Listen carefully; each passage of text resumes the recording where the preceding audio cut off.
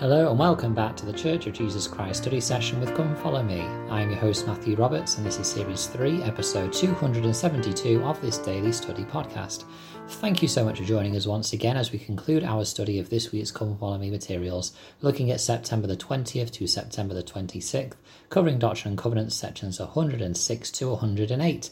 And today we are going to finish with Doctrine and Covenants section 108, which is focused on Lyman Sherman.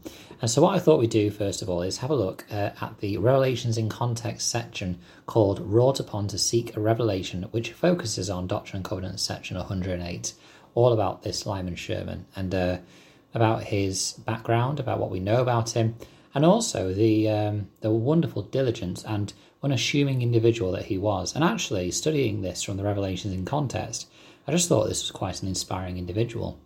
So Lyman Sherman was baptized when he was about 27 years old.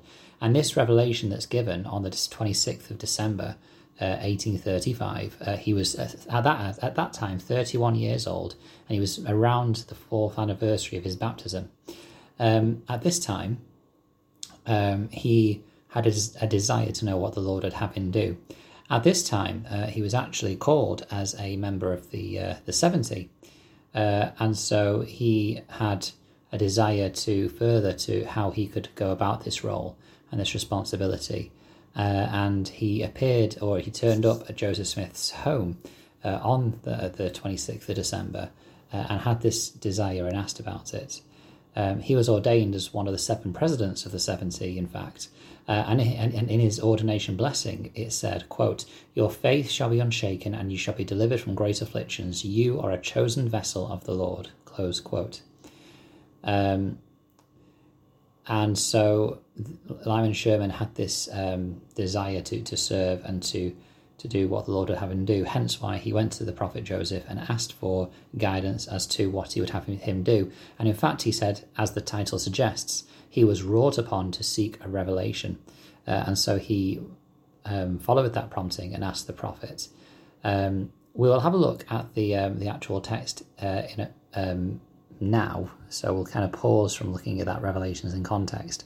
But I definitely want to have a look at the kind of aftermath or what happens to Lyman Sherman, because I think that there's a real important lesson to be had from his life of service as well. So first of all, in verse 3, it says, "And arise up and be more careful henceforth in observing your vows which you have made and do make, and you shall be blessed with exceeding great blessings."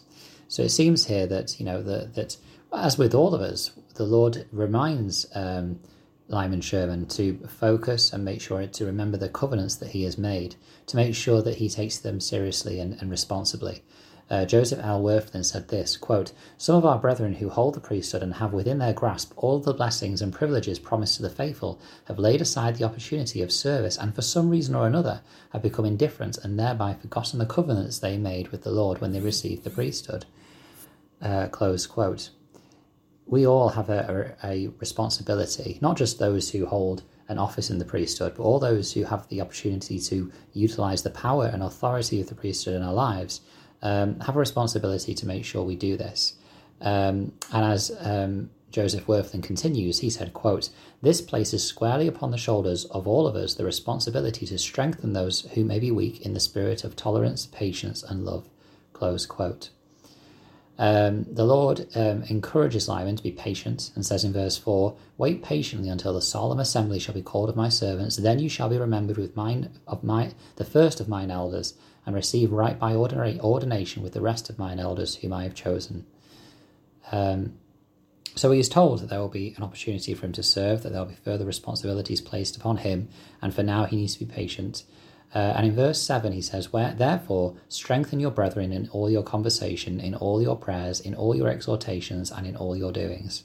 There may be some of us listening to this right now who feel like they are waiting perhaps for a call to do something, but as Lyman did, and to be fair to Lyman, he went out and he sought guidance as to what to do. If you feel like you're in that situation where you're kind of waiting for a call or a work to do, whether it's in a church calling or just in life in general, the Lord has this great counsel for us, and that is, in the moments whilst we may feel like we're waiting, is to still strengthen others in conversation and in prayers and in teachings and in our doings. We need to support and strengthen each other. That is something we can all do. Gordon B. Hinckley said this, quote, "I plead for understanding among our people, for a spirit of tolerance toward one another, and for forgiveness. All of us have far too much to do to waste our time and energies in criticism, fault-finding, or abuse of others." Close quote. He will bless us as we do this, and it can be so difficult to be patient and loving to those, particularly who we feel perhaps done us wrong or not taking in consideration our thoughts and feelings. But Lyman Sherman was called to do this as he awaited further guidance in terms of what to do in the work of the Lord. And indeed, he was a great diligent servant of the Lord as he continued through his life. As we continue on through his experience, he moved to Far West, where he was appointed in the fall of 1838 to the Far West High Council. And then it says in Revelations in Context, quote, "According to Benjamin Johnson, Sherman travelled to visit the prophet in jail, and it was as a result of this trip that he took cold and became very ill." So he went to go visit the prophet who had been incarcerated in jail, and then he gets ill because of this duty to try and visit and to love and minister to the prophet. And then it says, quote, "Meanwhile, on January the 16th, 1839, the First Presidency wrote to Brigham Young and Heber C. Kimball, the senior apostles, designating Lyman Sherman to fill one of the vacancies in the Quorum of the 12. Kimball wrote that he and Young visited Joseph Smith in Liberty Jail on February the 8th, 1839. He said that when they departed from Far West, Lyman Sherman was somewhat unwell. In a few days after our return, he died. We did not notify him of his appointment." Close quote. In fact, actually, I'm going to read the next sentence as well. It says, quote, "It was a quiet and sudden end to the mortal ministry of a faithful man." Close quote. This man was a diligent individual, and actually it sounds like that he was about to receive a sacred call to the Quorum of the 12 in 1838, 1839. However, in this life, he was not aware of this call before he passed away. And I just wonder, just how... what that would have meant to him, and just what a great opportunity it would have been to serve, and yet the Lord decided he had greater things for him to fulfill on the other side of the veil. And it just shows that we have an opportunity to serve and to love now, rather than waiting around for something to come along to tell us what to do. We must be anxiously engaged in a good cause and a good work, as the Saviour would be if he were here in our place. Thank you very much for listening. Thank you for your time. And I thought that was a really interesting insight into the life of Lyman Sherman there.